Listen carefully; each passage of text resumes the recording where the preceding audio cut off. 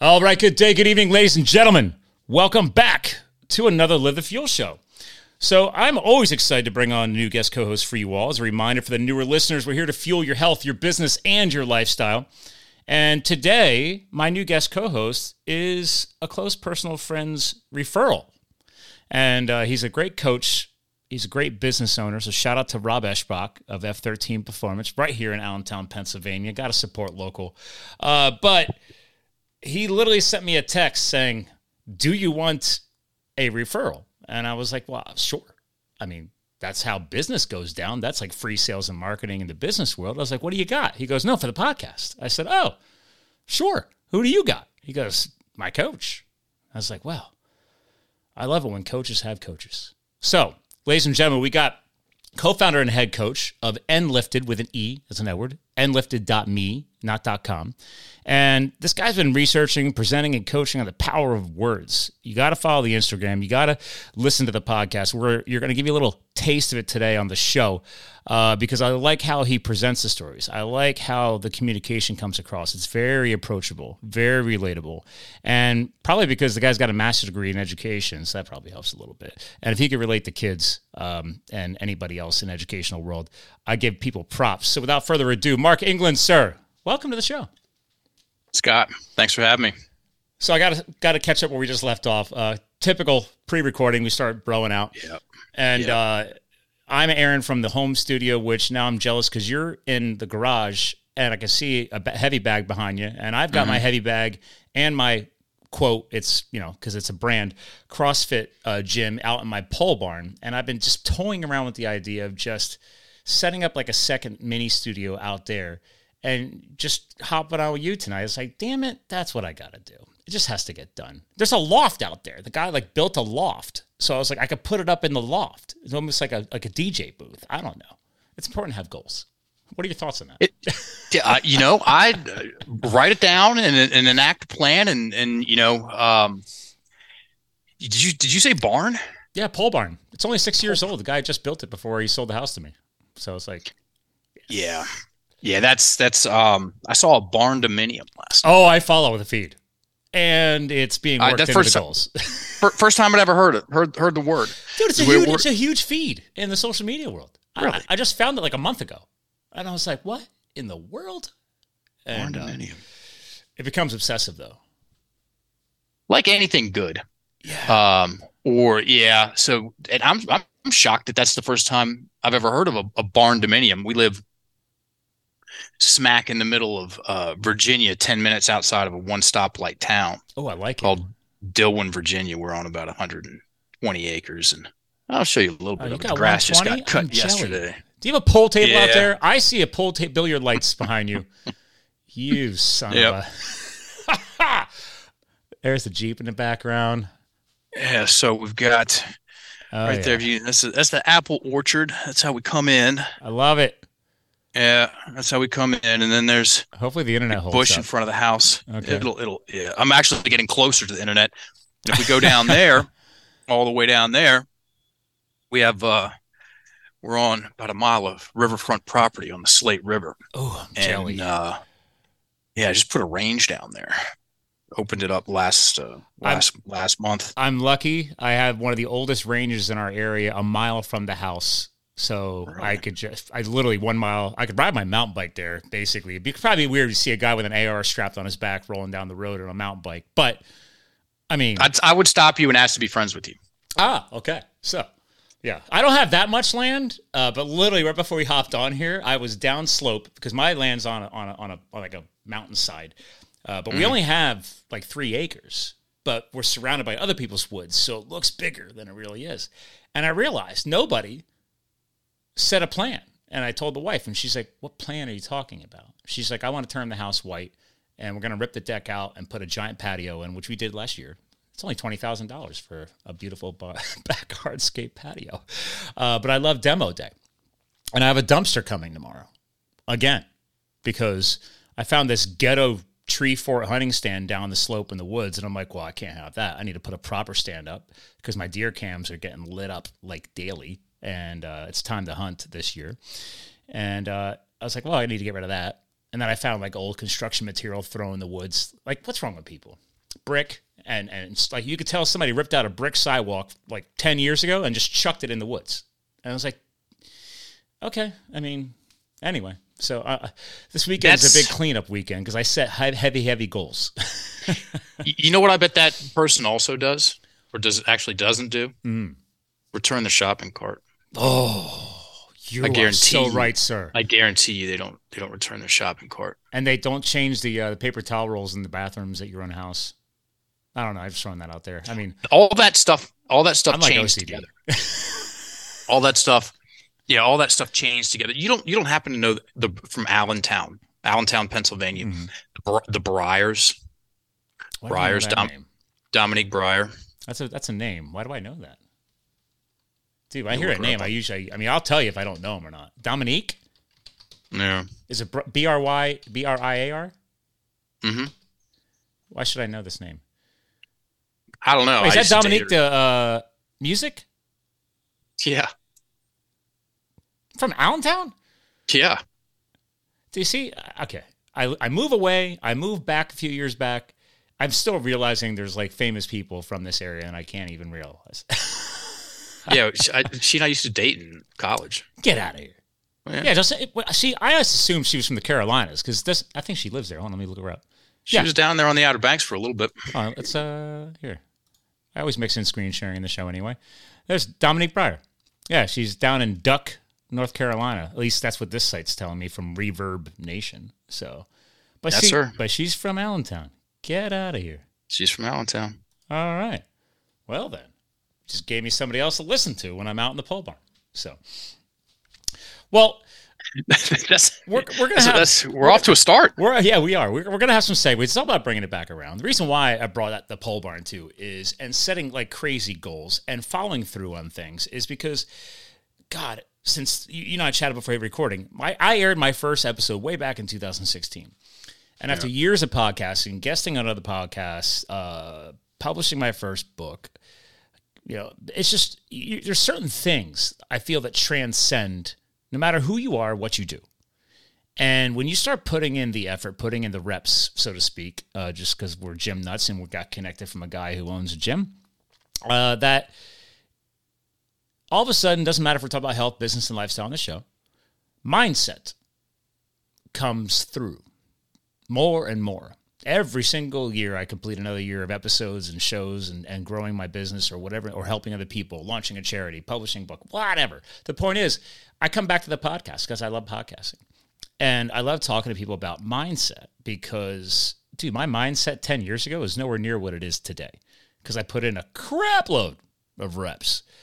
And that's why I wanted to bring you on. And so, again, full circle is because pole barn, man zone. I figured you had the man zone. I have a man zone under construction. Rob hooked us up. Jim's in the pole barn. You're his coach. Okay, I was like, as soon as he sent me your information, I looked you up. I'm like, yes, we're totally going to talk. And I don't script the show, but I know you might have a little bit to talk about mindset. Yeah. Once upon a time, you ever heard of Barbell Shrugged? Yeah. Yeah. So I used to be a CFL 1 coach too, by the way, too. So, I mean. Oh, right on. Yeah, okay. Rob and I know each other. You ever hear the Hot Shots 19 workout about wildland firefighters from out west? It's kind of like Murph. I was about to say, I know a handful of them, and I was about, yeah. Well, I used to be a hot shot. I served out west, U.S. Forest Service. Hot Shots are one of the elite wildland firefighting crews. I was on an Arizona crew. After I left, an entire Arizona crew got burned over the Granite Mountain Hot Shots. And again, back to connect all the dots. I moved the workout. When I used to coach, I coached in Bethlehem next to Allentown. And then I befriended Rob, and then I stopped coaching. And then his facility is amazing, and he knows how to rock some events. And I was like, dude, I know it's a tiny little charity workout, but I just want to bring – I was like, if someday in my life Hot Shots 19 is as well known as Murph, that'd be cool. And so that's where I host it every year. The workout is at his facility, at F13 Performance. So there's some more full circling for you to help connect on that. Very, very cool. Yeah. Shrugged. So once upon a time, I'll back into this story, which will take us into mindset.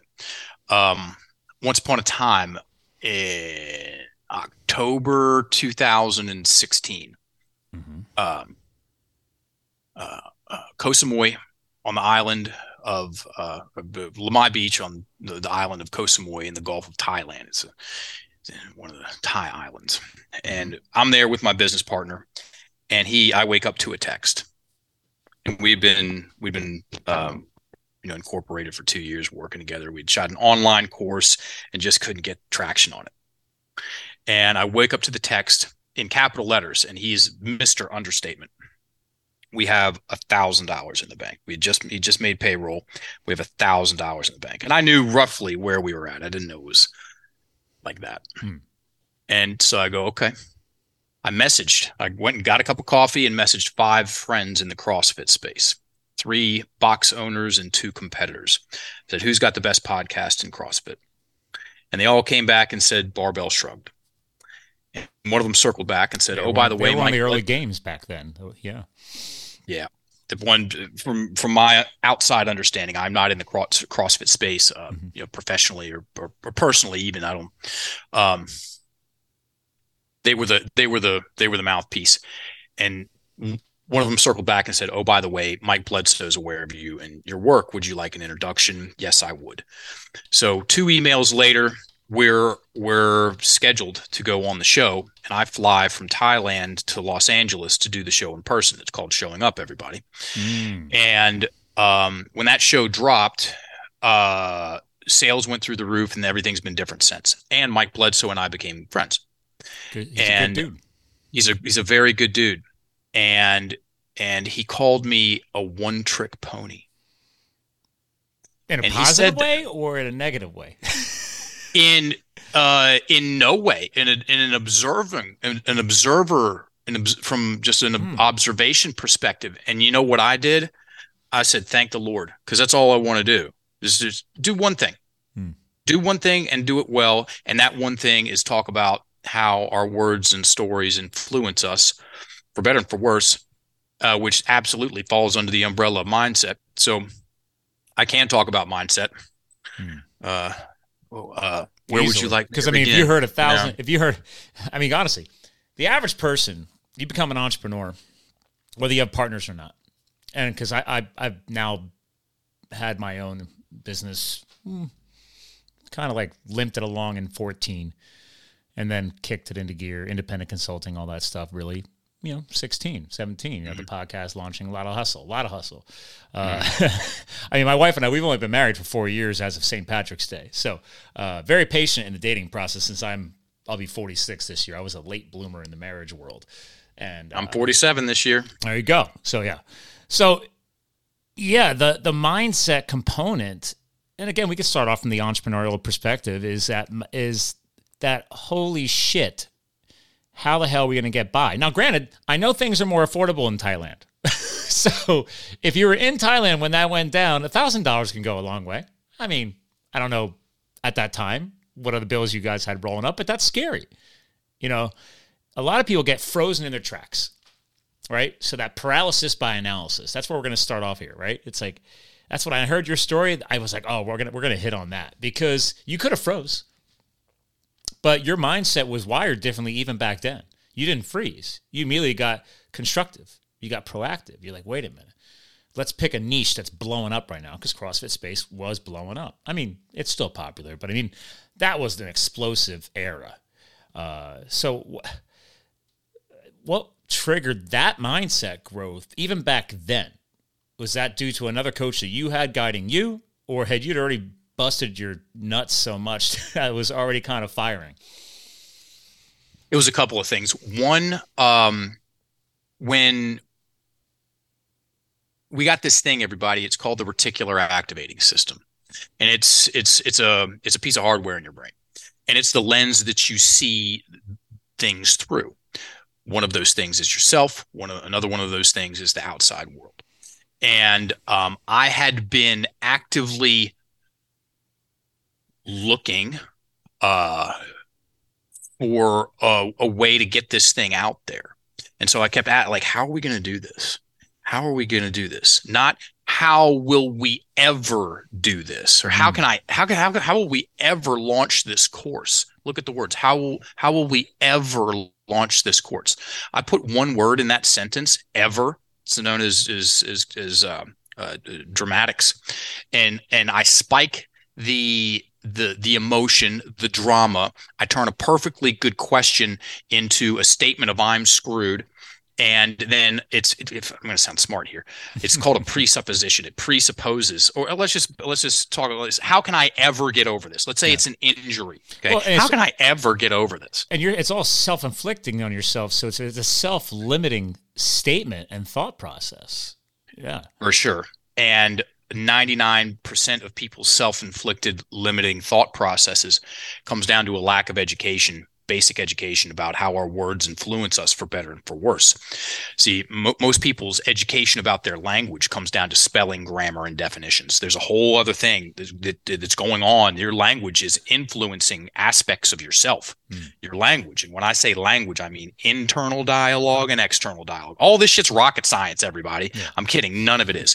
Internal dialogue, external dialogue. What we think, what we say, what we write. And those that our language influences the pictures that we make, the feelings that we feel, how we present ourselves. It influences our body, how we present ourselves, our posture, and absolutely our breath. We'll absolutely talk about mindset and breath.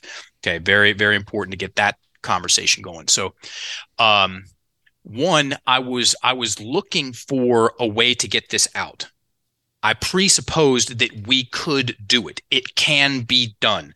And so, I'm looking for opportunity. Mm-hmm. So one of my mentors used to say, you create your own opportunity. I agree. And show me somebody who's successful that's going to disagree with that. Yeah. And then I had done an on-ramp, a 2-week CrossFit thing in Paradiso CrossFit in Venice in California in 2005. And I went in there and then I spent the summer in there, and I'm like, these people are different. They're adventurous.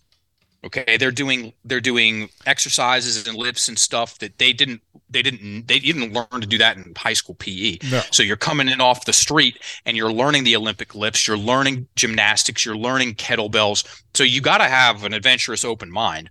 Okay. And a little bit of bravery. There's a culture there.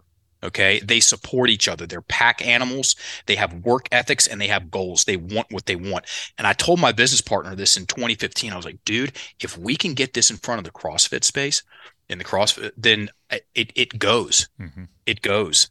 And when that, Smart like I said, target. When that, it just, for me, it was obvious. And oh, by the way, to make it even better, they talk about mindset a lot. Mm-hmm. In a certain way. And now I'm making another call right now. I've been calling this for a long time, is that the conversation in mindset is going to move more and more and more towards specific words, as in what words force you to create the victim mentality, whether you want to or not, and what words help you keep the drama down, stay focused on what's important to you, and build yourself up in your self-image and your feelings and emotions. Because guess what? The conversation about mindset, as it's been had, it's still happening right now. It's usually had in this big picture, philosophical, hard to enact thing. It's it's your mindset. It's your mindset. You got to work on your mindset. And then you're like, oh yeah, I do. I just gotta work on my mindset. And I just gotta, and most of the time people will just default to the David Goggins gear. It's like, I just got to be tough and smash through everything. Which isn't David right for Goggins, everybody. Well, it's not even right for David Goggins, because he stretches 2 hours a night. He figured out that only having first gear and a brush bar on the front of his, lifted Jeep, that's only going to get him so far. He needs to have all the gears and to be able to reverse and put it in neutral, turn the damn thing off and change the oil and treat it like a holistic mechanism. Right.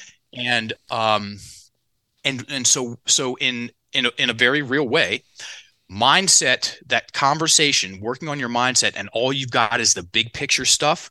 You've got it's impractical, as in it's hard to practice. When we add in what words to use less of and why, only if you want to, like I said, stay focused on what's important to you and keep the drama low, and what words to use more of and why, if only if you want to build up your confidence and increase your listening skills and become a more interesting and enjoyable person to converse with, then we got to go to the words, because once we put that part in, and we'll do that today. Once we put that part in, the conversation about mindset now becomes practical. Keyword practice. I can practice using my words different. As in, the great Alan Watts knew this all way back in the day. He said, when you learn to think about your thinking, you become alive in a new way. Most people are not thinking about their thinking. They're just thinking. And I can sum up our business in a variety of one sentence ways. We help people think about their thinking. We help people getting their language working for them. Most people's language is working against them. Oh, especially their internal language, hands down. Dude. Yeah. Dude, I mean, garbage. we're all guilty of it. Let's be fair. I mean, until you've wrapped your head around it. I mean, you're coming from the educational perspective, and I went back to school as an adult student before I went out west to be I left the corporate life and went to go try that wild and firefighting adventure. And everybody thought I was crazy because I was already in my 30s. So I was like, it's badass as hell, man. I don't know, sort of. I mean, I've got a similar story, dude. I got a one-way ticket. Yeah, and I had $500 in the bank when I flew over to Thailand in 2007 to go pro as a coach at this fasting and cleansing resort on that same island.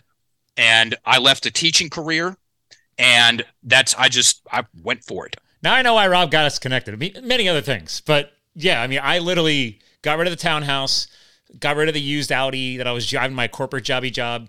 I made sure I was the first person in my family to finish education. So I said, all right, I paid my way through school, did a dual major, and finally, in the end, after changing my mind so many times, I finished off with a BS in marketing, but most importantly, psychology. And I tell people all the time, you don't need a college degree to be successful in life. Just because I have one, no one's ever asked me for it. But I will say, I'm very passionate about psychology. And that is one science that you can take away with great educational guidance, great instructors.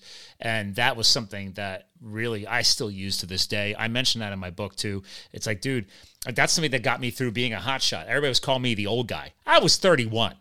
Not old, but it was just like the military. They're recruiting dudes coming in fresh out of the high school star football team, man, 18 to 21. Like, that was 2/3 of my crew.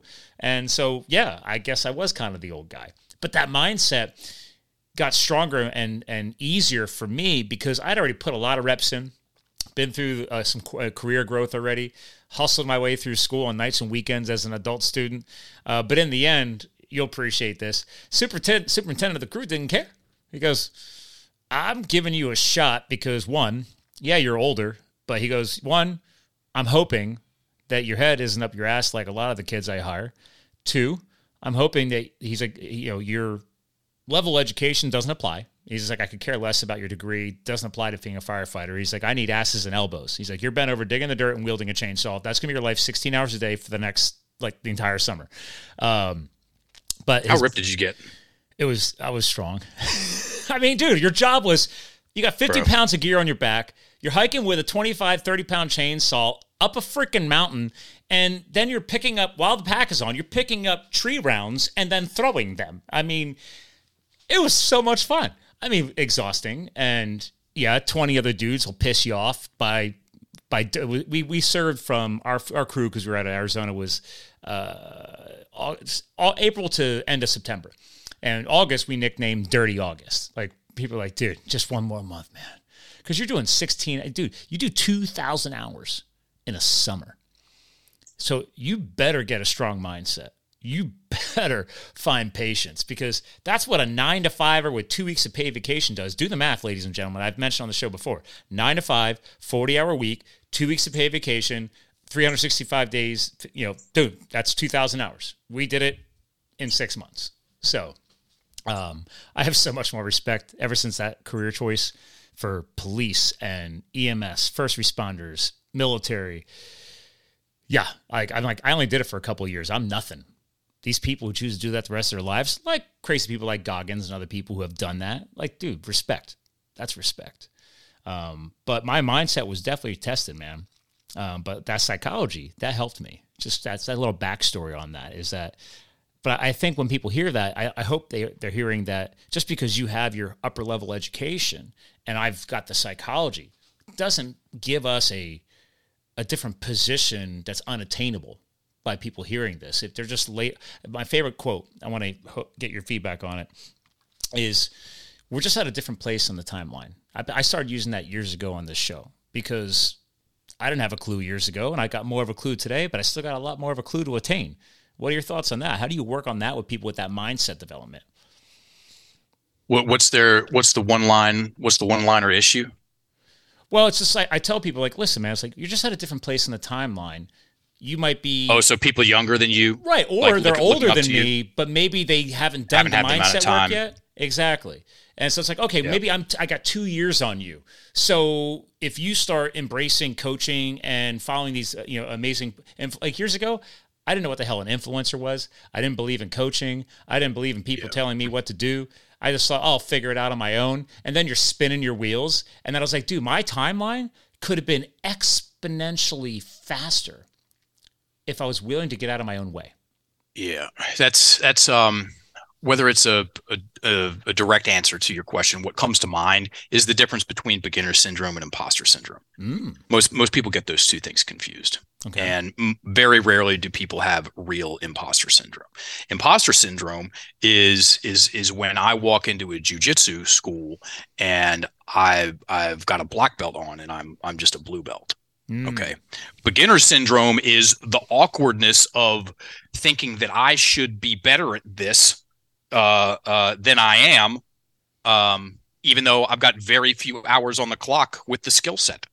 Or the extremely easy thing to do is to look over and see someone and whether they've been there 6 months for longer or 2 years, maybe they just got there and they're just naturally stronger. And you start comparing yourself, and then if you keep going, you can talk yourself out of doing shit that would add value to your life. Mm-hmm. And a lot of people get those two things mixed up. Yeah, actually, I don't think anybody's ever everybody brought that goes up. Through awkwardness. Nobody's brought up that. I love where you hit on just now, man, because I've been to so many conferences, entrepreneurial events. I've been out to the West Coast, California, to hang. You ever hear of Cole Hatter? He's big in the real estate world, but his event, oh God, he was hosting that for like 5-6 years. It was called Thrive, Make Money Matter. It was just teaching entrepreneurs and people how to balance their success by also aligning with charity along the way. And basically, hey man, like if you assign a percentage of your income, as you grow the income, your donations grow. And finding purpose behind what you do. It was great events, but he's got his own mastermind and stuff like that. But that was just something that the events like that, people bring up, oh man, like how do you get over imposter syndrome? And I see that being tossed around now a ton in the social media space. The up and coming influential. Well, I'm being nice. 18-year-old life coaches going to teach people how to get over the imposter syndrome and be more successful. You got it all figured out at the ripe old age of 17. I'm not. And people are like, oh, well, I said this to somebody one time. They're like, well, isn't that kind of like ageism? And I'm like, dude, you're 18. I'm sorry. I'm just calling a spade, dude. Yeah, those are the people that can't recognize the difference between someone who's elderly and an elder. Yeah. There's a lost art. Being willing to sit down with somebody in the, quote, aging class and listen and hear a couple stories, right? Yeah. Yeah. I wonder if the, quote, imposter syndrome versus beginner syndrome was even discussed 50 years ago. And if it was, did they call it those two different versions, or was it reflected in a different way? I don't know. That helped me a lot when I heard that there's actually two things going on here. And most of the time it's the beginner syndrome, which is all the beginner syndrome is the awkwardness of learning a new skill. Okay. It's the awkwardness of being new to a scene. Okay. It's the awkwardness of starting. Right. And most people tie that into something called a telephobia. Okay. The fear of not being good enough. And so this awkwardness, there's a name for it, everybody. This awkwardness pushes those buttons, and then it's really easy to. Here's an example of what happens when we don't stay in the game long enough to get the fuck over ourselves. And so I rode bicycles with this guy, Tucker Percy. And I lived in Thailand. It sounds strange to say. I lived over there for 10 years. Okay. And the first 5 was in Bangkok. I was an elementary school PE teacher at an international school. Great gig. Yeah. And he came over there. He'd just gotten out of the army, and we had an apartment there for about a year and a half. Anyway, he goes to China, and he gets into Chinese tea. And he meets a woman at a Chinese tea shop, and they get married, and they come back over to the United States. She specializes in international import export. And in that could be a $high-dollar business.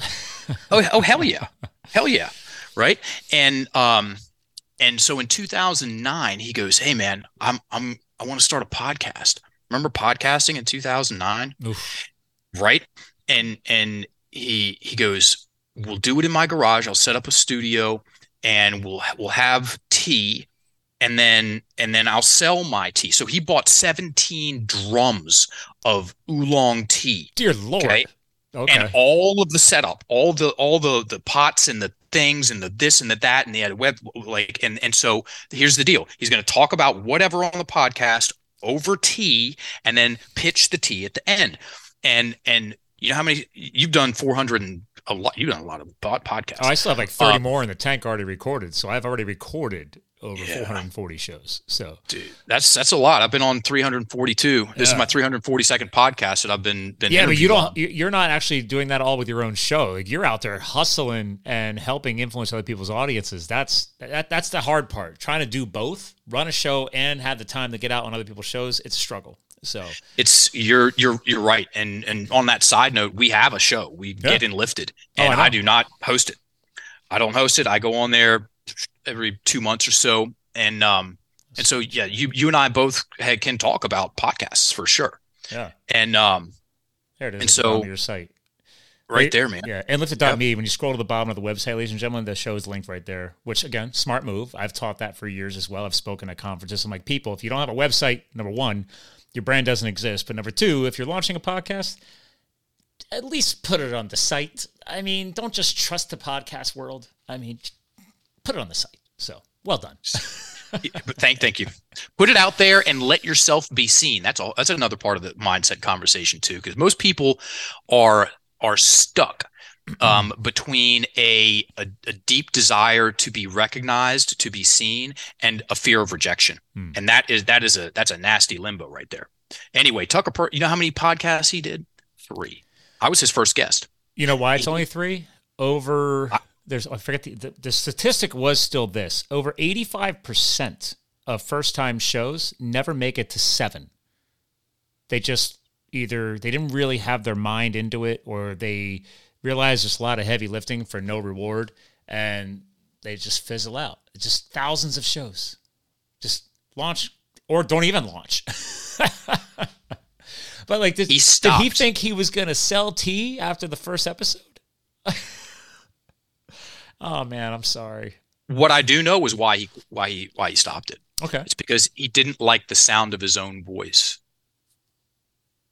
Get over it. Who does? Who likes the sound of their own voice when they first hear it? Listen, everybody, you got to go through an awkward phase. Yeah. You go to a CrossFit gym and you start taking classes. You're not going to go what the hell's going on. Hey, here's for a while. Example. As a CFL1 who used to be a regular class attendee and then goes and coaches at the facility that he used to be the class attendee at.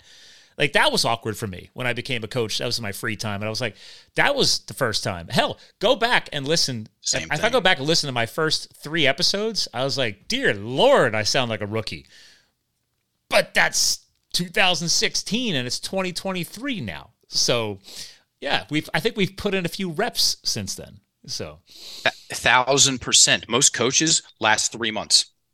Interesting. Now, when you say coaches, are you a coach in general or in a sport like like CrossFit or coaching in general? Okay. Wow. People that identify themselves as a coach and receive payment for it. So here's something. And that could be a nutrition coach, it could be a fitness coach, it could be a life coach, whatever. Dude, I've worn many hats in my life, and at only 45, but I've been was my job title, the corporate gig before I left to be a firefighter. They got rid of our managerial titles, hired this consulting company, did a deep dive training for 2 weeks down in Nashville, and then turned us into coaches.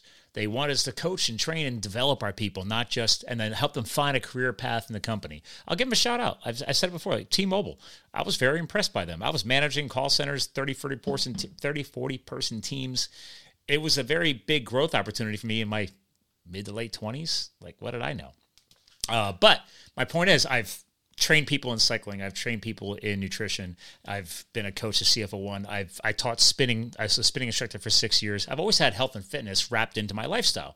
That's why we talk about health, business, and lifestyle on this show, because I've reminded people that if you don't put your health and fitness as a priority, you will not be successful. Doesn't matter if it's your business or you're an entrepreneur or you're an employee or whatever it may be. You need to have that energy and that flow. And your health and fitness is a huge component of that. So it doesn't matter if I have a coaching title or not. But fast forward to today, I've had people tell me like, oh, would you coach me? I'm like, I'm not a coach. And they're like, but you've done so many, quote, coach roles. So I'm open to your criticism on me, because I was like, you know what? There's just so many coaches out there. I don't want to have that label on my card. That's why I made that decision. Yeah. But you train like top end, high level coaches, and develop them. So I'm open to your criticism. Yeah, I have none. What I do have is an understanding. So everybody, just a quickie on me. I've been somewhere between full-time and overtime the whole time, researching, presenting, and coaching on the power of words and stories for the past 16 years. Wow. I'm one of the co-founders and head coach. I'm the head coach of Enlifted. I deliver all the trainings. And what we do is we certify coaches in how to, and the conversation starts with dismantling the victim mentality. And our level 1 certification, all the trainings are delivered live, and they're small groups. It's maximum 10 people, 9 weeks. And it's very tons and tons and tons of touch points, and we do call it coaching, fine. And because you got to call it something. And it's for me and for the team and for most of our coaches, especially the ones that use the stuff and get bit by the bug. This is way more than coaching. This is an art. This is a craft. And I am a craftsman and I'm an artist. This is a practice. This is a path, as in learning to use words in an empowering, constructive way, and in order to, like I previously said, dismantle the victim mentality. I'm very happy to recite the definition of the victim mentality. Once again, I usually do it on podcasts. Most people have never heard the definition of the victim mentality, much less written it down. Okay. Pure definition. Yeah. Let's hit it. Let's hit it. You want it? Why not? Yeah. All right, everybody. If you have so here are the numbers: 30, 50, 80. We remember 30%, we remember 30% of what we hear, 50% of what we write, 80% of what we turn around and share and teach. So pick up a pen and a piece of paper, and if you write down the definition of the victim mentality, you'll get an extra 20% of return on investment for your time listening to the show, and you'll be in a very exclusive group of people that have ever, much less heard the definition, written it down. So I'll do it twice. I'll do it slow, and then I'll speed it up the second time and add some context. The victim mentality is an acquired personality trait where a person tends to regard himself or herself as the victim of the negative actions of others, even in the absence of clear evidence.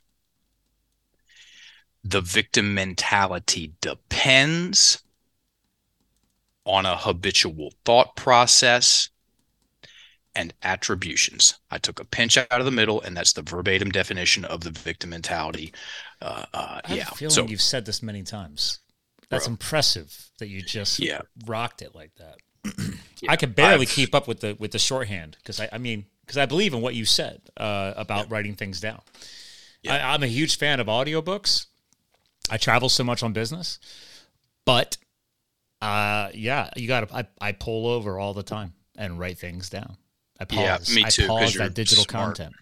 Yeah, because I was reminded by actually a great business coach I've changed coaches a couple times over the years in the business world because you top out, you need a new perspective, whatever it may be. But one of my mentors taught me that. I say, Scott, go old school, man. Write stuff down.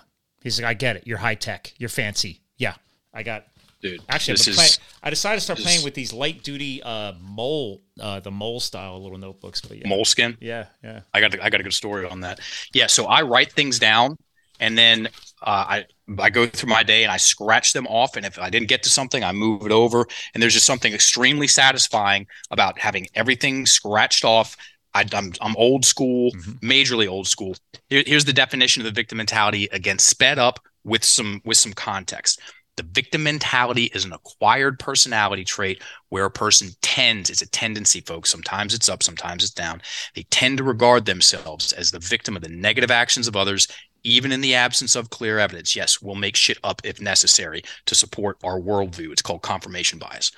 Second sentence, the victim mentality depends, everybody underline that word, as in it has to have a habitual thought process and attributions. Habitual thought process. Habitual accurately implies duration and addiction.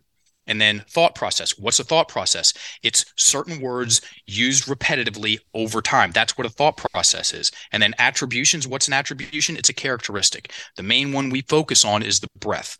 Most people's language is working against them, unbeknownst to them.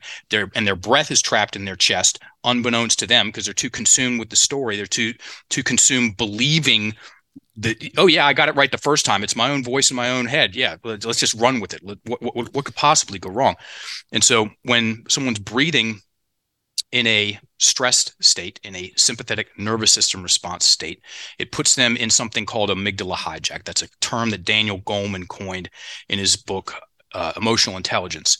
And what happens when you are in a stress state or a sympathetic nervous system response state, or you're upregulated, they're all the same thing, or amygdala hijack, you get fixated on stuff. And not only do you get fixated on things, your listening ability tanks. And you also lose access to your literal peripheral vision because of fixation and your creative faculties.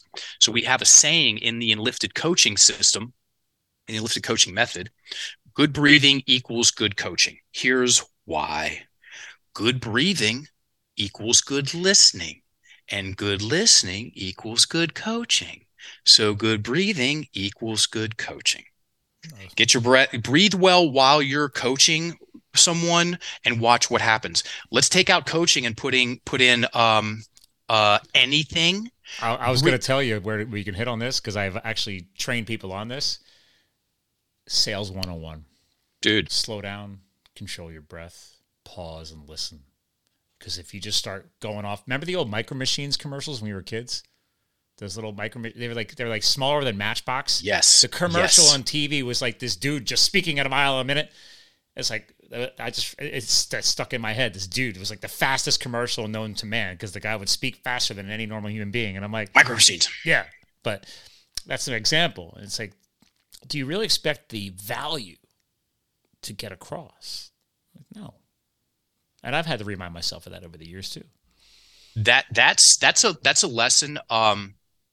You ever heard of Jeffrey Gitomer? No. He wrote the Sales Bible, Little Red Book of Selling. It's the most popular. Then yes. See, it's funny because when you said David Goleman, I didn't think of that. But then I've actually listened to Emotional Intelligence 3 times in my Audible library because I love that book. But I wasn't placing the name. And I know that book. I have the Sales Bible probably somewhere. So, because I believe that everybody is a salesperson. Doesn't matter who you are in life. Dude, it's so true. Jeffrey Gitomer, so my business partner, Adam, built his recording studio. He was his mentor for a number of years. I was with Jeffrey 2 weeks ago down in Charlotte. I stayed with him. He's a G, dude. Right? I mean, yeah. And his wife Jen Gitomer, Sales in a New York Minute. Jeffrey's got a very good podcast called Sell or Die. He's just an OG in the game, and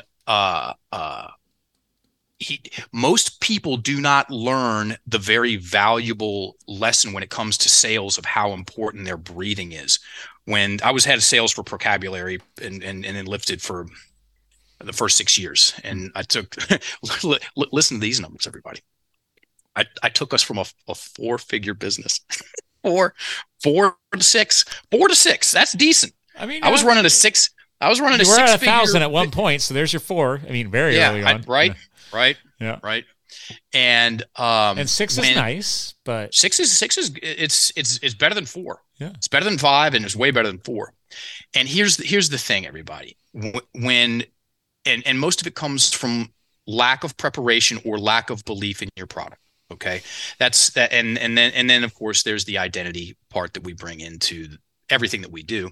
When someone is breathing poorly in a sales conversation and their breath is trapped in the chest, your prospect is going to pick up on that. Mm-hmm. And they're listen, deliver from here, speak too fast, make it all about you, and just talk until something positive, like until they buy. You're gonna turn them off. Get your breath. That's amateur hour selling, breathing from your chest. Mm-hmm. The pros are relaxed. Deep and they're breathing, man.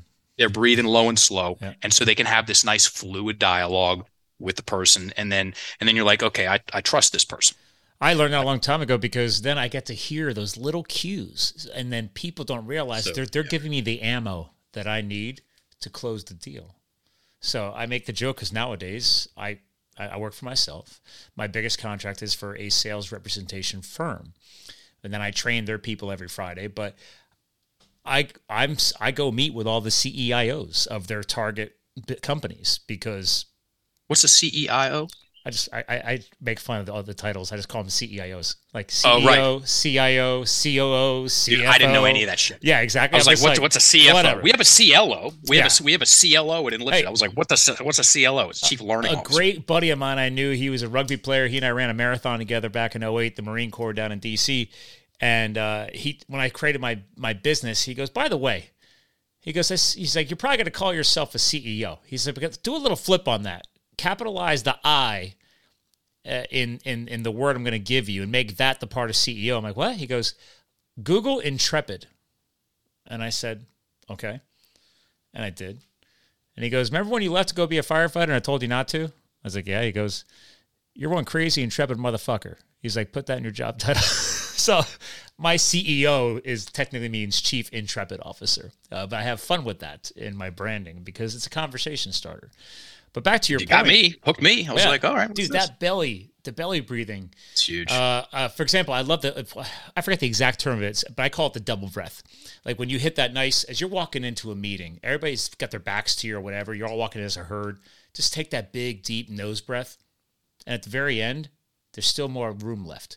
Hit that extra little boom, that extra little pocket, that extra little inhale before you do a nice, slow, controlled, exhale as you're sitting down in the chair or however they're going to arrange that meeting. And I'm telling you, man, that's a game changer. It's not just resetting the breath, but there's like this extra high in your brain, like that extra dose of O2. It's solid. And I heard on somebody's podcast probably 2-3 years ago, and it's stuck in my head. So, because breath is huge. And make a very safe assumption that the majority of the people in the room are breathing in their chest. They're consumed with a story, a telephobia, not being good enough for whatever reason. Yeah. Even though I don't deserve to be there, even though you're there. Well, then it's funny, because I'm the guy outside the company, and then if it's literally a COO and a CIO and a CFO in the meeting, and the CEO is not there, it's funny actually, because if you're really breathing and listening, this happened like a month ago. I was trying not to laugh. They're doing that, the breath in the chest. But you could tell they're pumped. They got the suits on, and I don't have a suit. I have a rule. I don't wear suits to meetings anymore. I'm like, I'm sorry. I served my country, fought fire. I was like, I wear a nice pair of jeans, and if I'm speaking on stage, I might throw a jacket on. But I'm really into the whole vest out of a 3-piece suit, like a vest and jeans. I don't know. I wear my hot shot belt buckle. I don't give a crap. That's my thing. But it's funny because you can see them posturing, like who's gonna, I guess, counteract the outsider with more authority or something. Like first, it's like, dude, you guys are all on the same team. I'm the outsider trying to sell you. So why are you posturing against each other? It's just hilarious to watch. But do people notice these things? You and Jeffrey Gitomer would have such a great show. You want me to see if I can get him to come on your show? I'm honored. I'd love to. Yeah. So. All right, I'm going to write this down because I know what happens. I've been taking notes the whole time. Yeah. Scott and Jeffrey. Yeah, he's very generous, very accessible, very blunt. He is a blunt straight instrument of the divine. I love it. Yeah. I love it. Yeah, for sure. And he might have written 35 books on sales. Has it been that many now? It's definitely over 20. I have at least 2 or 3 in my library, because the problem is I purposely shrunk my library cabinet when I moved here. Our old house, I lived at 1,000 square feet and we rented half the house. Now we have way more space, way more land. It's awesome. But then I realized, I'm like, well, what's the point if I already read the book a couple times? I give them away now. And like, if somebody brings something, I'm like, I'm sending you that book. If I got it, you're getting it. I'd rather pass on the knowledge. And then it frees up spots for new books. And it's just because there's certain books I have to physically buy. And nowadays, I travel so much, I'll listen to the audiobook. But then if I know there's a lot of note taking that I need to do, I'll go back, order the physical book, and then double down. So that's just another little hack that I choose to do. So, I mean, everybody's their own.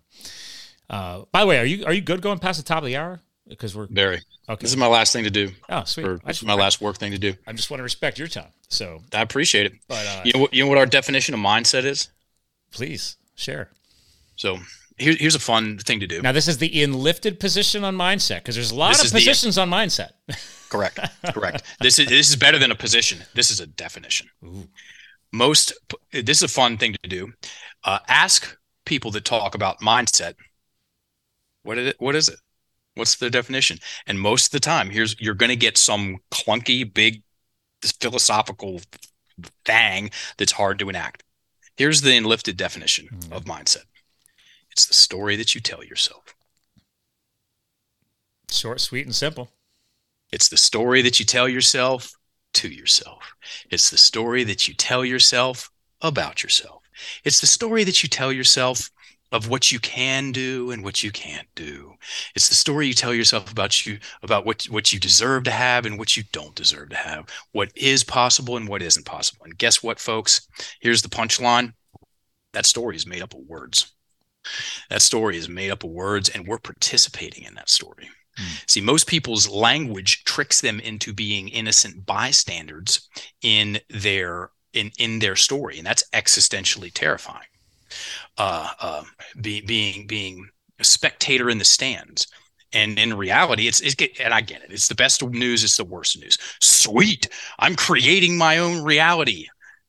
Fuck, I'm creating my own reality. Because if you go there, you're like, okay, well, who's talking down to me most of the time? Myself, right? Who? Yeah. Like dude. I mean, let's get honest, everybody. Who's talked more trash to you than you? There's not even a close second. I can easily say yes. It's definitely me. Yeah, dude. Me too. Self-deprecation. Yeah. Okay. Yeah. It's and when you start playing that game from going external, because that's how the English language is used most often. It's externalized, vague, and inflammatory. And you start changing words because you're learning about what words force you to go external. And then you start going like this. Things get very real. It gets very uncomfortable for part of you that's comfortable being absolved of responsibility of your life. That's called playing the victim. And let me get this on the table too, because I understand the politics of the day, and I also doubt that many of your listeners will be falling into the category of victim blaming. This is not victim blaming. This is victim mentality explaining. Those are two very different things. Oh, I have a very strong statement on that. I mean, related to that is just to add in for you here, so you understand my audience is. Again, actually, I will tie this back to T-Mobile. I still can't believe I give them a shout out from time to time. They've gotten 2 shout outs so far. Dude, I can't remember if it was a mission statement or a value statement, but it stuck with me. And they said, listen, we are all personally and collectively accountable for our results. So let's tie that into the mindset, right? Because everybody's like, oh man, you need a more positive mindset. I'm like, okay, well, do tell. Yeah. How do I do that? How? Right? How do I do that? Right. And then the how is with different words. Because here's the reality of it. If you keep using the same words, you're going to keep creating the same pictures. You keep using the same words, you're going to keep creating the same feelings and emotions. As in, you're going to keep creating the same stories, which that is your mindset. Here's more of the backstory of how I got into this line of work. I did not see this coming, by the way. And a specific example of what happened when a woman changed one word in one sentence, which was the Lord of the Rings sentence, to a victim-centric story that she'd been telling herself for 4 years about a nasty breakup.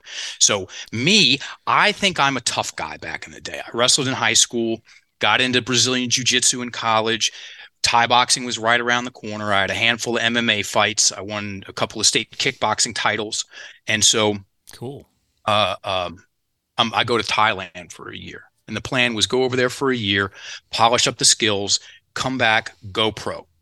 You're deep in the culture right there, man. So, oh, dude, it's their national sport. Yeah, and so that's totally not what happened. I go over there. I move over there in 2002. 6 months in, I'm having my second knee surgery, and darkness descends, man. The doctor said, your career as a fighter is over. You could become a very good swimmer. And I'm picturing doing laps next to grandma at the pool, not what I had in mind at 26. And so I took that, and I'd only had my passport for 2 years, everybody. This was a major move. I had 3 going away parties. Very shocking. Yeah. Right? It was just Dude, like, I had 3 going away parties, and I was only going to the other side of the country. And everybody knew that knew you were doing it. I might have never come back. I mean, but yeah. And so this is the biggest move I'd ever made in my life, figuratively and literally. And I cock it all up. And so I use that as the final piece of evidence, damning evidence, in a case that I was secretly making against myself, that there was something wrong with me. I was born failure. I was doomed to fail. And I just wasn't good enough. And you went for it, buddy, and you messed it up. And now here's the proof. I didn't laugh for a year. Anyway, I was elementary. Oh, it was the worst, dude. Yeah. And the best. And so finally I got sick of myself. I was like, and I looked down that path, and I saw myself 55 years old. And I was like, dude, are you going to be complaining about a mediocre at best fight career? Because I was never really that good. When you're 55, I was like, if you do that, then you really are a loser. So I was like, okay, anything but that. As soon as that idea showed up, also known as open, I'm open for something.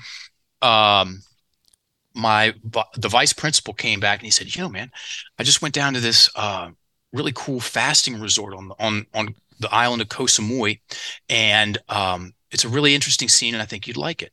And he gave me the website, and I looked at it, and I was like, you know what? Fine. I'll go down there and pay to not eat. It's a great business model.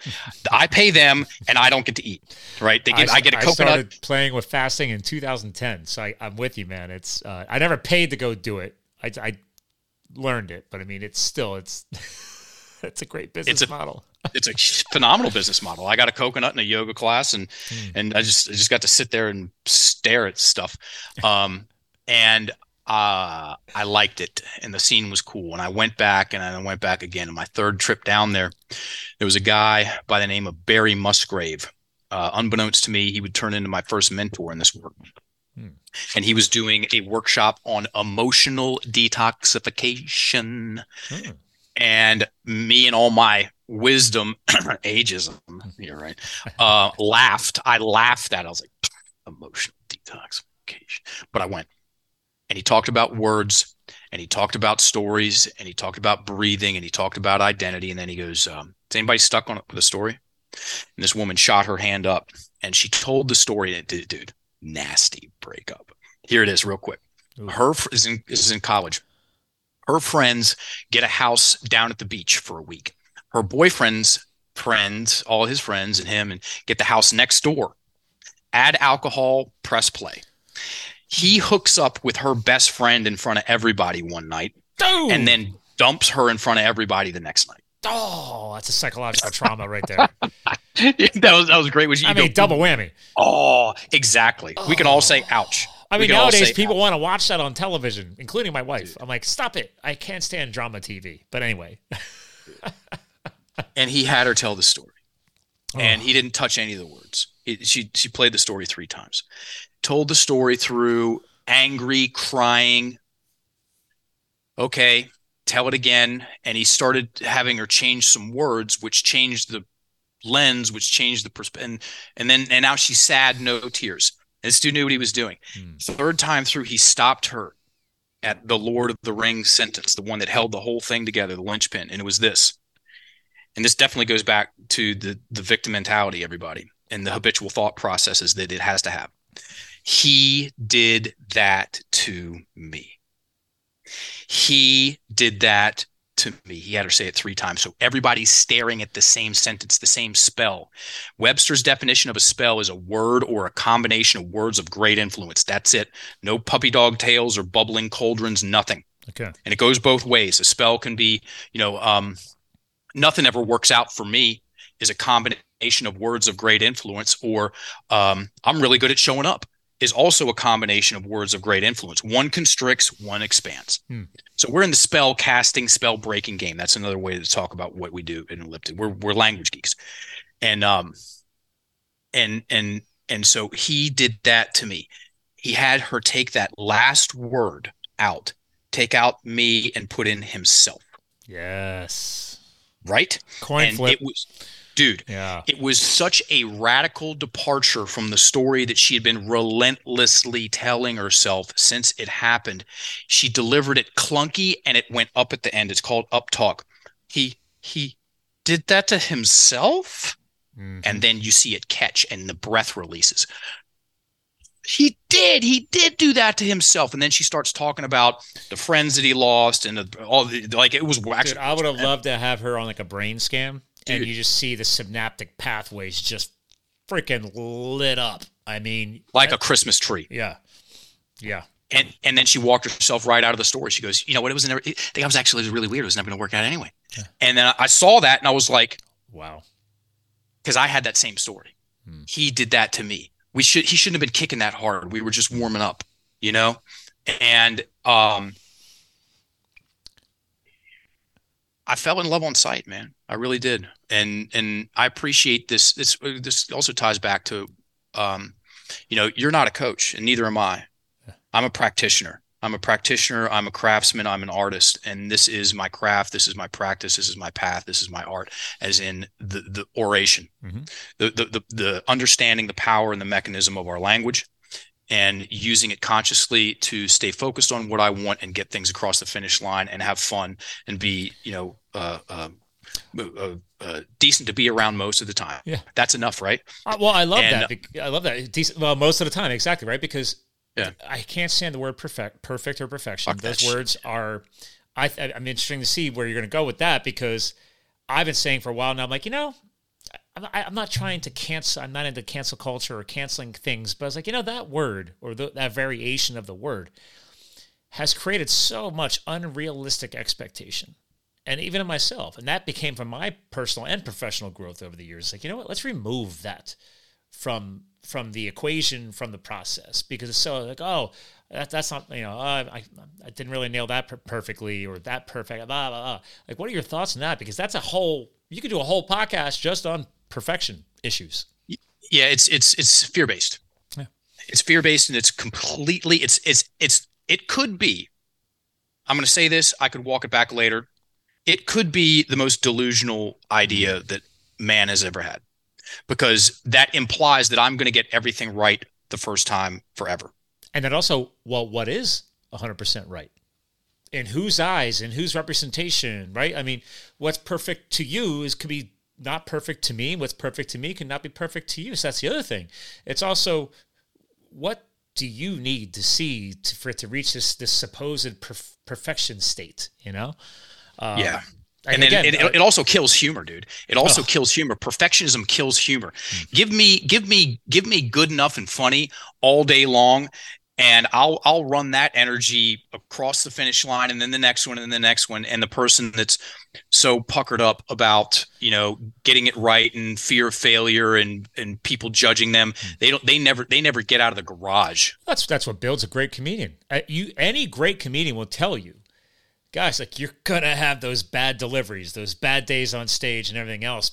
And granted, it also has a high rate of depression and other. We've seen a lot of great comedians lost over the years from suicide and other issues. It's very tragic because they thought they built a thick enough skin, and maybe there's still some deep-seated issues going on there, and maybe it goes back to their telephobia. Yeah, right. So fear of not being good enough. I'm afraid I'm not good enough, so I'm going to try and be fucking perfect the whole time. No, you're not. No, you're not. It's the talent killer. Yeah. Because imagine how much more talent we could see out there if people weren't self-killing their potential. The potential. Yes. The positivity of that potential. Yeah. Getting in the arena and it's either win or learn, I had this conversation a little yesterday, actually, because I love running chainsaws. Thanks to serving as a firefighter, I have an unhealthy obsession with my chainsaws, to the point where when I got married, I upset the wife a little bit. I didn't ask them for this. 3 of my oldest boys picked me up a Steel MS-461. It's the exact top used chainsaw in wildland firefighting. 76 cc's of displacement off that power head. Currently, I'm only running a 24-inch bar, but we ran anywhere from 28 to 32 to 33-inch length bars in that motherfucker. Let me tell you, I love running chainsaws. You might as well be speaking Mongolian, right? and I love it.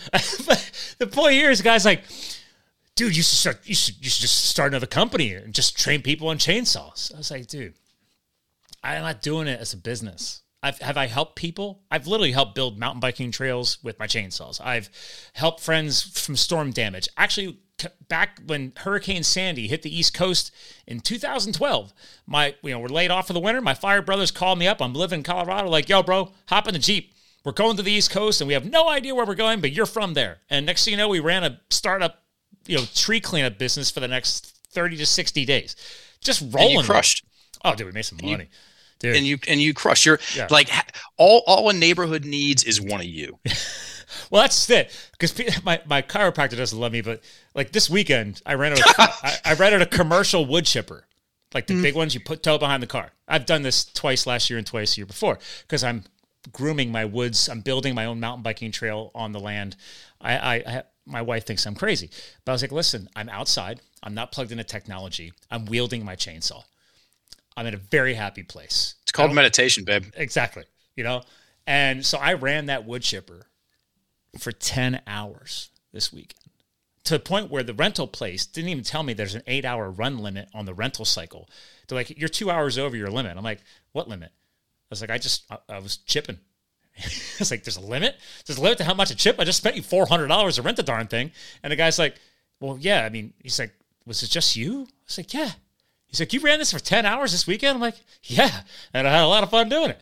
But again, it's just you've reached legendary status at that right. shop. The guy's like, all right, I'm going to throw it in. Because then I showed him a photo of the chainsaw. We broed out a little bit. But the point is, like, there's that mindset shift. Like, years ago, I thought, oh, I'm not good enough for this promotion and that promotion. Once I got out of my own way, next thing you know, I'm making more money than my friends who are coming out of college, and I'm still working my way on nights and weekends. They're like, I don't understand what you do. I'm like, I coach, train, and develop people. And they're like, yeah, but like, why are you making more money than me? I'm like, because I'm really good at it. Like, that was back in 2006, I didn't have that amazing epiphany and experience like you did. But eventually you have to listen to people. Like when I got back from firefighting, I never planned on starting up a sales consultancy, but my friends from before I left, they're like, Scott, I'm like, yeah, like, you've always had the gift of gab. I'm like, yeah, podcasting. He's like, no. He's just like, you could sell shit to an Eskimo, let alone ice. He's like, people need to figure that out from you and learn that. He's like, you might want to consider doing that. And I said, okay. And I looked into it. I'm like, oh, if you're willing to get out of your own way, you could accomplish anything. And now I'm not patting my own back, but I'm more successful now than I've ever been if you want to look at it just from a dollar standpoint.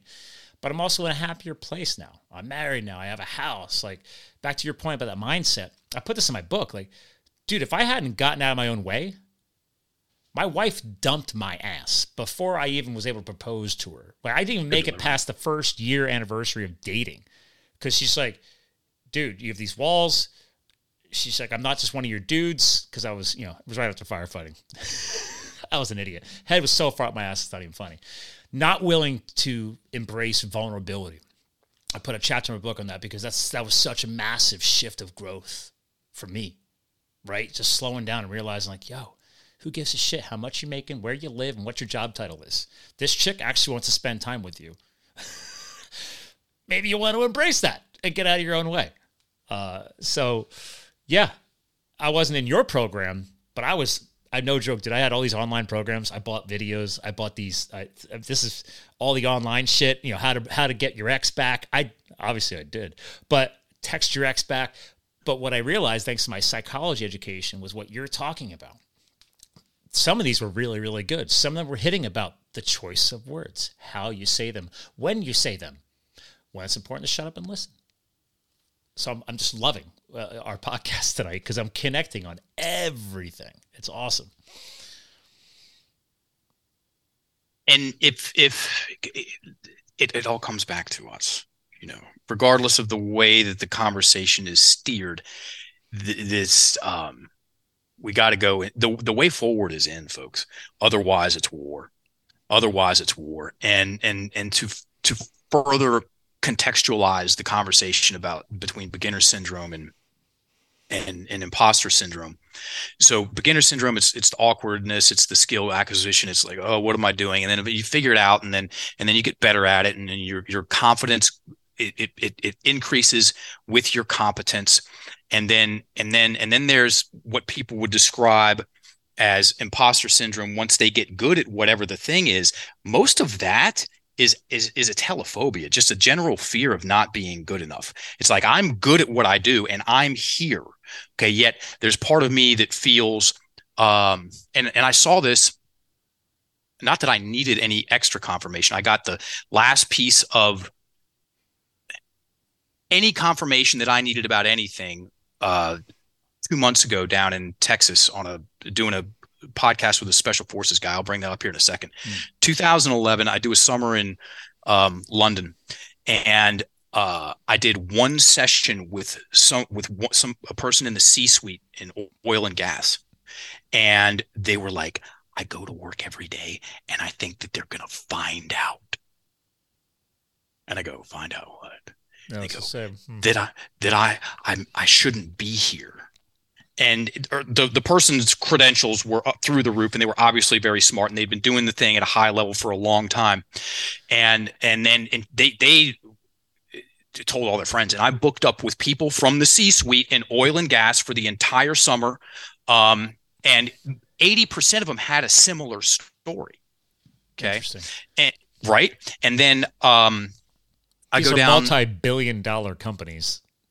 These are multi-million-dollar probably salaries. I mean, yes, very accurate.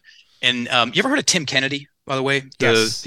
Yeah. So I've done some work with he and a guy named Matt Boudreau. They own Apogee Strong, and they do trainings for young men, and now they're into men's groups and things like that. And I've done 3 workshops for them. Yeah, they're super cool. And Matt put me in touch, not with Tim, but Tim's people down in Texas at Sheepdog Response. And they've got they own the whole building. It's a compound, jiu-jitsu school, and then offices, and all the retail and everything. They've got a podcast. It's called Can You Survive This Podcast? And a guy named Jeff Gonzalez. That excites me. Right? I don't know why. Yeah. So I went on their show while I was down there. And he's a former Navy SEAL, team guy for many years. And you know what we talked about? The whole one-trick pony thing. The same thing. We talked about the words, victim mentality, telephobia, all the stuff, and fear of not being good enough, and imposter syndrome, beginner syndrome. And at the end, he goes, this is exactly how he said it with soft talk. He goes, I think that there's probably a lot of that in the SF community. The special forces community, the most elite gangster fighters out there, are suffering from a fear of not being good enough. Yeah. Even though they're obviously good enough because they made it through selection and all the thing, and yet they're riddled with this fear of, and where is it coming from? We've got a glitch in our language, everybody. And you know what? Let's get this in there too. The ancients knew it. When I say abracadabra, what do you immediately think of? Well, you think of a magician, magic, You think of magic. Yeah. So yeah. And so I lived in Thailand for 10 years. I also did an 18-month stint in Ecuador. Oh, very cool. And it's very cool. I have friends in a house down there. Yeah. Where at? No, they opened the bar called Turtle something. See, now I gotta look it up. I hate that. This is so weird. No, this is great. They used to work with me at T-Mobile. Three shout outs? Times. Is this know. over 400 podcasts have you ever had? By the way, I've never taken a sponsor ever. So that's, oh man. See, they might be your first one. They might be your first one. Turtle Bar Ecuador is the name of their bar that they opened up. Lovely couple of gentlemen. But yeah. So yeah, I lived in Vilcabamba for 18 months, which is a very cool little hippie town, right in the middle of the Andes Mountains at the southern tip, right above Peru. And I was out to lunch with some friends. San Jacinto Manabi. Am I saying that right? I did. Yeah. I basically went there, parked it, and wrote the script for an online course. Anyway, okay. We're out to lunch with friends, and this guy, he goes, "Hey man, you know what abracadabra means?" He knew what I was doing, and I'm like, "Yeah, magic." And he goes, "No, it's way cooler than that." And you can look this up, everybody. It's true. Abracadabra is Aramaic, which is an ancient language still spoken in some parts of the Middle East. It's the language the original Old Testament was written in. And he told me the story of how abracadabra translates to "with my word I create," or "with my word I influence." The teachers of the day would triangulate abracadabra and wear it around their neck to remind them of the power and the mechanism of words, because they knew if their language was working against them, whatever they wanted to do was going to be harder than what it needed to be. Well, here's something right here. I will create as I speak, or Aramaic, I create like the word. Yeah, there you go. Interesting. Saying the same thing. Yeah. And I like how that's flipped, though. I will create as I speak. Oh, that's what that is. All right, I saw it on your website, and I was like, dude, does he literally have a medallion showing abracadabra? So that's okay. William Author jewelry. These are custom pieces I've got. So it's the pen and the sword. So I got to screenshot that. So too. you'd be on your bicycle with an AR. I'd be on my bicycle with an AK-47. That's the only platform that I run. And well, they love to run dirty. Dude, they run. You can dirty as shit, man. Love them. And so it's the pen and the sword. It's the First and Second Amendment. Thanks again. Yeah. And that's us. I do. And that love that. That's share that. Remember 30, 50, 80, everybody. Yeah. Go tell somebody what abracadabra really means. And you can ask them. Here's how you set it up. I've been talking about this shit for years. Go, when I say abracadabra, what do you immediately think of? Damn near everybody's going to go to magic. There's going to be one person out there that goes to Steve Miller Band, but that's just, what do you do? And yeah, so that's part of the But how many people are going to actually connect to an Aramaic definition, right? Very interesting. Actually, that's a fun trivia question. It's a great trivia question. That's something you do over, if you drink, that's something you do over some drinks with some buddies, just to test the room out. That's a great that's an icebreaker. That's a great. It's a great icebreaker. Yeah. Well, I love the percentages though too, because I'm a numbers guy as well. Mm-hmm. But also full circle back to earlier in the show. Remember how you had mentioned, that the guy said, "Hey, you're the one trick pony, so to speak." Mm-hmm. Well, I used to be worried because I was becoming this Scott of all trades. I called myself, the jack of all trades, because I wore in so many hats. I mean, when I was younger, I was having 2-3 jobs at a time because I didn't know what I wanted to do. I'm like, I'm just going to keep trying things. I was a bouncer. I was a bartender. I mean, I've done a lot of shit. And then I fast forward all that to this day, and I look back and I'm like, I'm okay with that. But that's for me. Now, obviously, I've honed a focal point, because you do need to be focused on something that you truly are so successful with that the world needs it. And that's what I want to align on from a positivity standpoint is I want to make sure people heard that like it's okay to be a one-trick pony, because that one trick in your world is a massive bubble of information, a massive bubble of guidance that you guys are doing at Enlifted. So again, I'm not one of your people. That's just me from all the research I've done after Rob passed you on, everything you talked about tonight. I'm just like, yeah, dude, I'm okay with that one-trick pony. You got a lot of tricks aligned with that one-trick pony. I have other interests. Sure. Okay. So I've got here's an interesting formula, and this came about from I was on the hippie scene for a little while, 2012, like 13, 14, as in like the festival scene. Oh yeah, like the festivals down in Costa Rica and stuff. Really cool setup, and it's very common that you go to a festival and it'll be cool workshops throughout the day, and then dance music at night. And so I was on the scene for a few years. And I kept hearing people say, look at these words, everybody. I need to find my purpose. Oh, dude, I was throwing around. I was guilty of throwing that around. Yeah. No pressure. No pressure, everybody. Let's unpack that. Even though, I need to find my purpose. And for me, even though I fell in love on sight and thought this was cool as shit and still think it is, the whole language and word game, I did not commit to the thing until 10 years in. So here's a good progression. Explore your interests. What are you interested in? Oh, jiu-jitsu is interesting. Okay, go do it for 6 months. See what happens. You'll know everything you need to know. Okay. Explore your interests, develop your passions, and commit to your purposes. Nice. And you'll only know what those things are to you by doing repetitions of them, by getting in there and putting in the reps, getting over yourself about the beginner syndrome. And, okay, fine. It's a little awkward at first. It's going to be a little awkward at first. And yeah, you fucked it up there. Who cares? You're going to do it again, and just stay in the game. Right. And then the things they'll choose you as much as you choose them. I got off stage we did a TEDx talk in 2017, and, we stepped up to the plate and swung and connected and knocked it out of the park. It was so I've given somewhere over right around 750 presentations, workshops on this one thing, right? That's a lot of reps. And it's a good amount of reps. And then it was about 500. I was 10 years in, and the talk was at the Carpenter Center in Richmond, where I'm from. So my hometown, the Carpenter Center is the premier theater, 1,800 people, live streamed to 155,000 people, recorded forever on the internet. Go for it, right?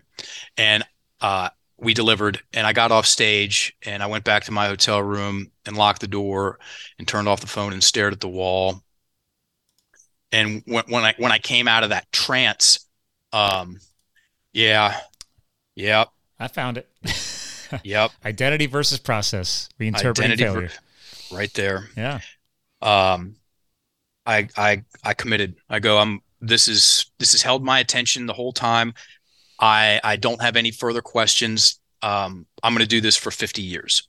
So I got into my, again, one trick pony. I got into my calendar and scrolled down to January 17th, 2057. It took me a little while to get down there. And that's my last day on the job. That means I've been in this one game for 50 years. I want to know what that feels like. I'm not sure what I'm going to do on that day. I might send an email. I'm not going to do a podcast, because I'm only going to do 1,000 podcasts. This is a true story. I'm going to do 1,000, and I'm going to leave that. If we haven't gone on Rogan by 999, I'm just going to keep that one for him. He's got to get you on. I'm just saying. I'm thinking. So this is 342. I'm thinking four. I'm saying between 450, 475. First 500. Yeah. Positive mindset, setting actual goals that are attainable. Right. Yep. There you go. Yep. First 500 is the quota. Yeah, and it's through the reps. I posted in the Enlifted coaches community.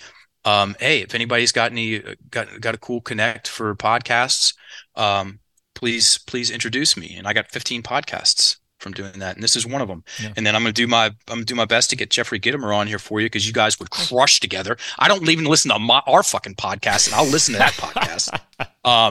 And then it's just what happens when you get in the game, get your hands dirty, folks. And then wake up and drink some coffee and do it again. Yep.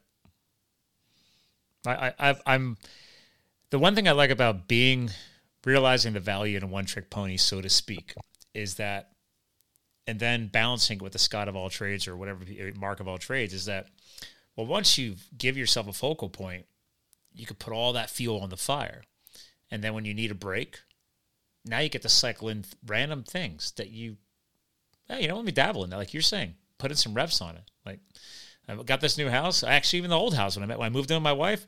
Next thing you know, I can plumb a bathroom. I could braze copper piping. My plumber actually said I did a good job.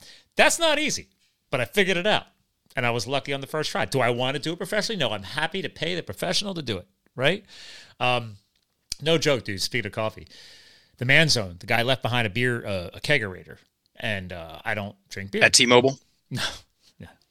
But so I was like, this house, I was like, oh, so I took his lame stickers off, and I'm a mountain biker, skydiver, firefighter, right? I got a sticker collection. It's an unhealthy obsession, or maybe it's healthy. So I started shellacking it, and then I noticed on the side there was a hole for kegerator. So I'm like, whatever, I'll just put some water in there. It's my gym. It's in the gym.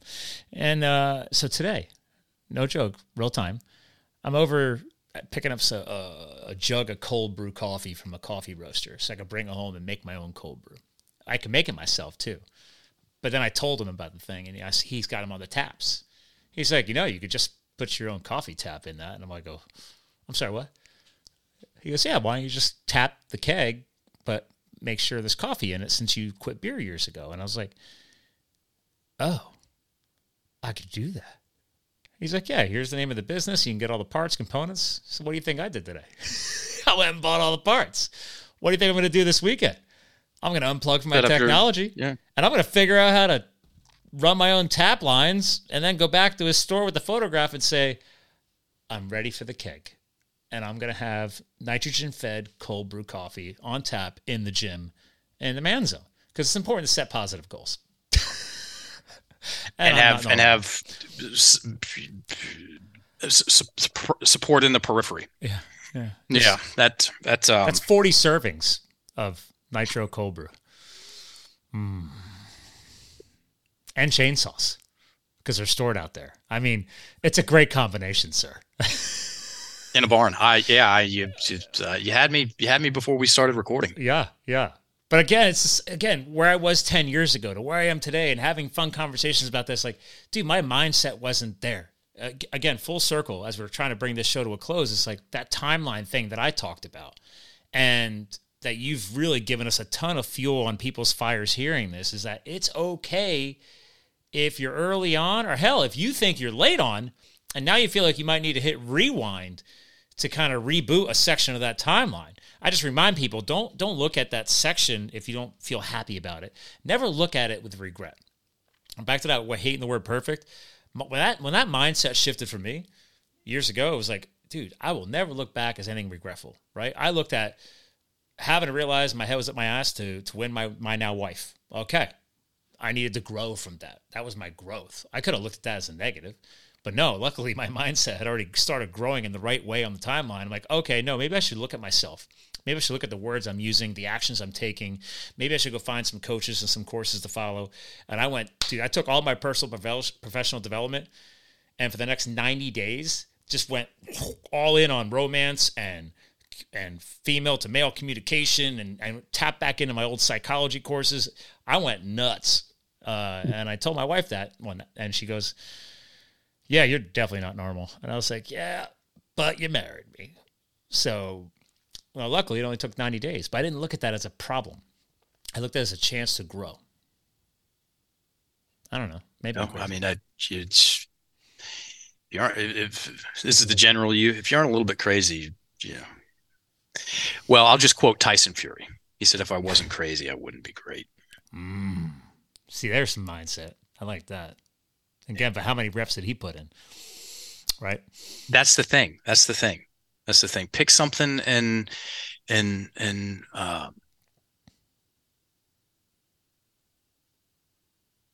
get good at it. The people that I have observed that like themselves more than the average person, okay, have gotten good at something. Mm-hmm. Okay, I really believe that. It's hard to like yourself. Exactly. It's hard to like yourself if you've never gotten good at something. I'm not talking about being the best in the fucking world. No. I'm talking about being good. Like you got good at it. You put it in the reps because you listen, we all have to prove stuff to ourselves. And that kind of attention and connection, there's a certain flavor of attention and recognition that we can only give ourselves. And when we have done that to a degree, it's a very kind thing to do in context to the people that we surround ourselves with. Because when that connection is made and you give yourself a nod and you give yourself some credit, then it starts to unravel these weird codependencies. We stop needing so much from other people, and we're just it creates that warm, fuzzy, fun vibe that people enjoy being around. Yep. And it's not just, but then also realizing the other growth point for me from that was also realizing that be proud of what you're good at. Stop worrying about what everybody else thinks. Dude, once you got your I hate to call it armor, but once your armor, unless you got a better word for it, is built up with all that confidence, because you know you've gotten great at least this one thing, that means I can add something else to that list and another thing to that list. And I don't need to be a PhD in chainsaw operations, right? Like, I know there's people way the hell better than me, but I know enough to get down and dirty, and it makes me happy. And then I can take that energy and take it into the next project and the next project, right? So I'm very good at wiring floodlights on the house. I did that last weekend. My neighbor thinks I'm crazy. He goes, dude, you're just always doing projects. I was like, yeah, because I'm so plugged into my tech during the week and hustling, I need to unplug. And I love getting dirty and getting shit done. Because I realized over the years, the farm kid that grew up on a farm was afraid to tell kids that he was a shitty little farm kid. Well, one thing it did to me was built me one hell of a strong-ass worker, and take that that work ethic into every single thing that I did until today. And I now look back at that now as value. And I take that back to my parents. I tell them, like, thank you. Thank you for making me learn how to take care of animals and do all this hard work and all that stuff. But when I was a kid, I thought that was a shortcoming.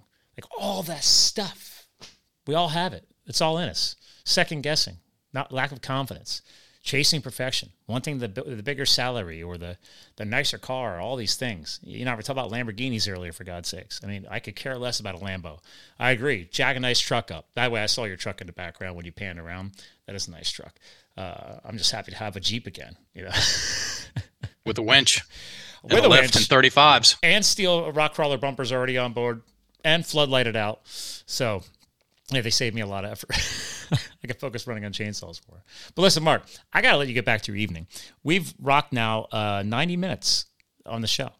So I try to keep it to an hour or less, but when I have a powerful hitter like you got to keep going. Just flow with it. That was fun, man. I very much enjoyed that. Yeah. Well, and again, it's you're the guest co-host. That's the point. I don't interview people because I want us to have just a natural conversation.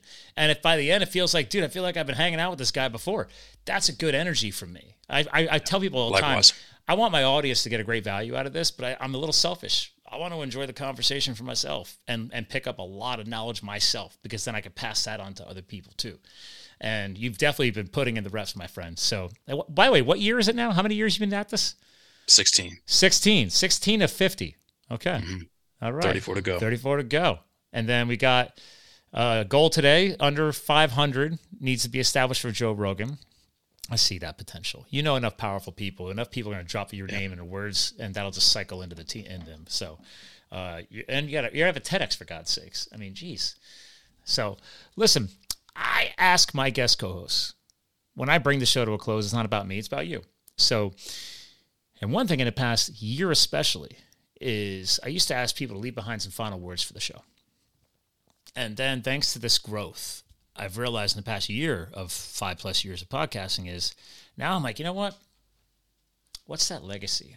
Like, again, that could change, but if there was a legacy message that you wanted to leave behind, and that could change in a couple of years, but right here, right now, what are those words you'd like to leave behind, since words are so powerful to our audience? Your language, I'm speaking to the audience, you listening to this, that your language is powerfully influencing you for better and for worse. And just with a minimal amount of education, you can change the way you've seen yourself. You can change the way you see your place in the world. You can change the way that you interact with other people. And most importantly, we didn't talk about this as much as I normally talk about it on podcasts. And because we're known as the language people, and that's nice. It's great. It's great to be known for something.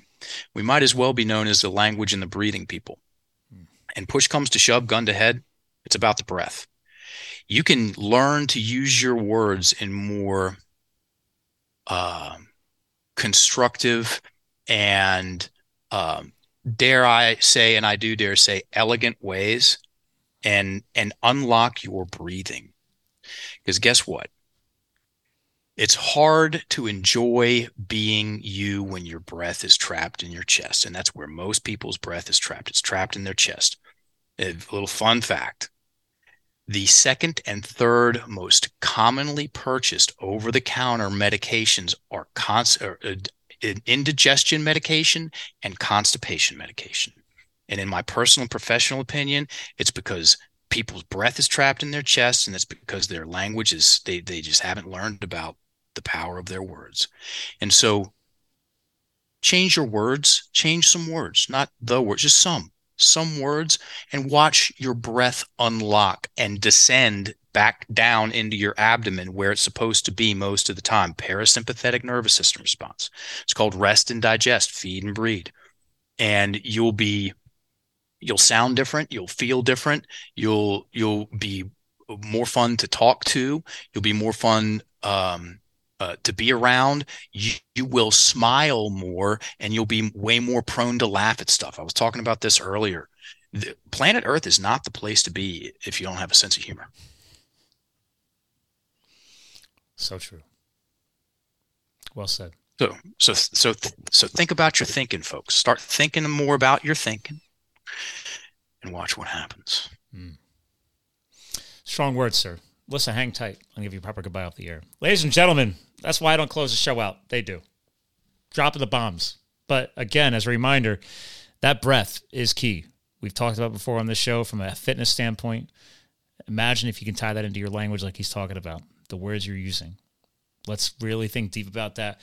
We got a lot of stuff to link into the show notes from today, so don't hesitate to go back to livethefuel.com and find a lot of the stuff that we kind of talked about, the influencers we talked about. I have a lot of notes to get my VA to get up online for you guys. So again, ladies and gentlemen, we're here to fuel your health, your business, and your lifestyle. So as a reminder, you too can live the fuel. We'll talk to you guys again soon.